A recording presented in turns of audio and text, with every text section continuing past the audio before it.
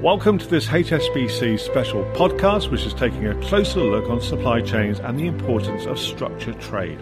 And it's a pleasure to welcome to the podcast Chaka Ziraki, Regional Head of Business Development, Global Trade and Receivables Finance for Minat HSBC, and alongside Saeed Imtiaz Hussain, Regional Head of Product and Propositions, Global Trade and Receivables Finance, Minat HSBC. So, Chaka, let's start with you. So, how has the COVID crisis impacted the global supply chain around the world and, of course, here in the region? Thanks a lot, Phil. Thanks a lot for having us. It's a pleasure to be here today. Just probably to kickstart, I think the COVID crisis has significantly impacted businesses globally, and of course, Minat was not immune to it.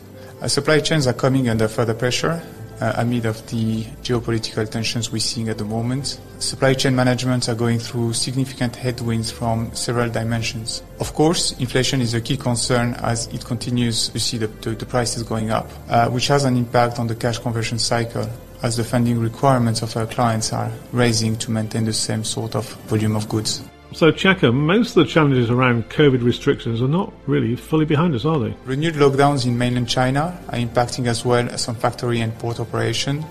So if we look at the share of global goods trade shipped on container ships, it went up by 12% in the month of March. On the other side, we continue to see as well shortages in the supply chain management, especially for key production components such as microchips, which has largely impacted industries such as the automotive sectors. So the headwinds are indeed significant all across the supply chain of our clients. So how are clients reacting? What are they looking for? Businesses in Minat remain fairly agile as they continue to adapt to the rapid changes that we're seeing at the moment. Businesses are expanding their suppliers base to reduce dependence, risk, and create alternatives to the usual supply routes. We have observed as well processes of nearshoring in creating new supplier routes in areas such as, India or intra-Minat trade. That has resulted in the growth of these specific corridors in the recent couple of months. So it seems to me companies are really needing to adapt very quickly to this volatility. Businesses as well are looking to build back better. They are including an ESG angle in their strategy to respond to the growing demand of conscious consumers. Lastly, businesses are looking at as well to align the financial flows to the physical movement of goods to become more efficient in terms of the way they're managing the cash conversion cycles. Solutions such as supply chain finance have clearly been used to drive exactly that. Thank you, Chaka. Now moving across to Imtiaz, we're looking at, as the need for structured trade solutions is evolving, how have your solutions and products also evolved? Thanks, Phil. I think it's a good segue into that point. I think what we've seen is at HSBC, we have is a cutting-edge supply chain solutions, which has a fully enabled digital journey for the clients. And we've kind of retrofitted that with the program management concept, which provides an end-to-end digital journey for both the buyers and the suppliers. I think the supplier onboarding, if you look at any supply chain management program, is one of the single most critical factor in making sure that, we have the uptick in everything. So what we do is a unique proposition about having dedicated supplier engagement managers helps enable the supplier to have a very pleasing onboarding experience. And the journey is very nice as well. And that helps in upticking of the program for both the buyers and for the bank as well, which is what the whole idea is all about, Imtiaz, I'm just wondering, is the trend of increased use of supply chain solutions here to stay? If you look at it from a holistic perspective, the supply chain will continue to be an important lever for businesses. And and never before have we seen the importance of marrying the financial supply chain with the physical supply chain, especially as you see the businesses looking towards future-proofing their value chain and logistics against any upcoming upheavals. Climate change, COVID, socioeconomic disruptions have all kind of led the corporate to steer this strategy in ensuring that the supply chain is robust and resilient and of course fit for future as well. Does bank like HSBC and industry have a key role to play here? Of course. How we can enhance that experience is by working with fintechs as well.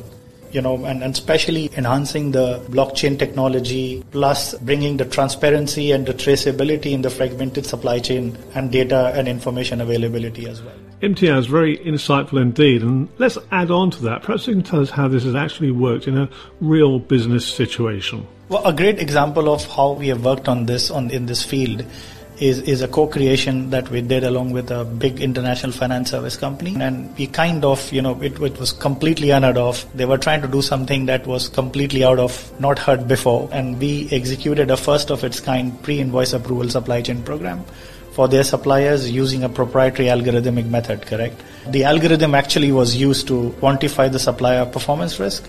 The solution mitigated the dilution risk, and with a further backstop from a technology-driven insurance wrap to cover the risk. It was co-creation in its purest form, and something that I'm very proud to have been part of. That's a good example, Imtiaz, of working closely with your clients. But I'm wondering, are solutions such as this available to all clients? The scalability, of course, it's our future to drive out of from it. But I'm pretty confident that, given the way the market is moving and people are looking at ensuring the supply chain resilience, it will be something to watch out for. Thank you, Imtiaz. Moving now across to Chaka. If we look at the regional aspect, what are some of the regional trends or specific trends you're seeing around supply chain resilience?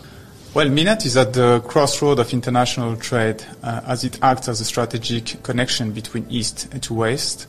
The region has developed a solid infrastructure to become one of the world leaders in the logistics space, combining air, sea, and rail infrastructures. Businesses across MENAT are very agile. They rapidly adapt to an ever-changing working environment. Across the region, we've noticed that entrepreneurs are very optimistic and keen to turn challenges into new opportunities. Actually, in our last Navigator survey, 83% of businesses surveyed across the region claim to be optimistic about the next 12 months. This is compared to 66% globally.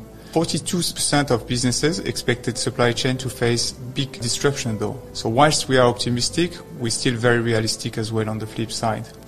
In responses to the challenges, businesses in the regions have been increasing their number of international suppliers and looked at prioritizing expansion to a new market. Despite the headwinds, internationalization is to remain the engine of growth over the next 12 months. In the meantime, businesses continue to invest in areas to make themselves more efficient as they are looking to optimize the cash conversion cycle, support the suppliers, and digitalize their activities as well. Structured trade solutions aim to help in this regard. We have observed an increased interest in structured trade solutions from governments to multinationals as well as small and medium-sized enterprises, as the solution makes the cash conversion cycle faster and more effective and even more predictable for our clients. For example, if we take the solution at the government level, GREs are looking at using supply chain finance solution as a tool to reduce bureaucracy, drive efficiency, and support SMEs in allowing the cash to trickle down in the economy much faster than it used to. If we look at a multinational level, the use of supply chain finance enables businesses to extend support to their suppliers, allowing faster payments and more cost-effective funding. As part of the financing solution, clearly the sustainability angle is coming up very strongly, as MENAT is keen to play a key role to a greener future. Chaka, to expand on the sustainability angle, which is now a key strategy for the government in the region, is HSBC now also providing structured trade ESG solutions? HSBC is providing structured trade solutions that allow our clients to take their ESG strategy down into the supply chain. This solution has led many companies to incorporate eligibility requirements based on sustainability standards into contractual relationships with suppliers. By factoring ESG into the supply chain, businesses can reduce operational risks, maintain profitability, and meet the growing demand for sustainable produce goods.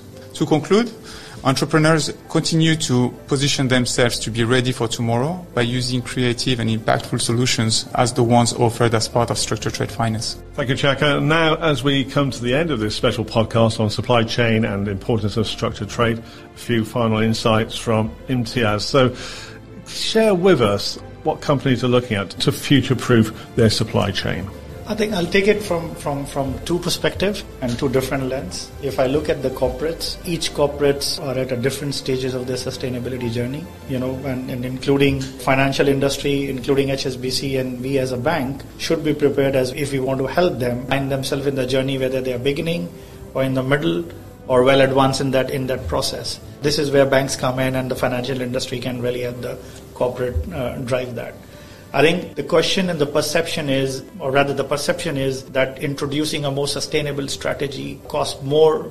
What we are finding is the converse of it, actually. The exam question is not what it costs to put a sustainable strategy in place. The exam question is what it would cost to not have one in place, and nothing drives better than the consumer and the consumption habit as well, correct? So what we've also seen is there's a large number of reports out there which say that the consumer behavior themselves are changing, correct?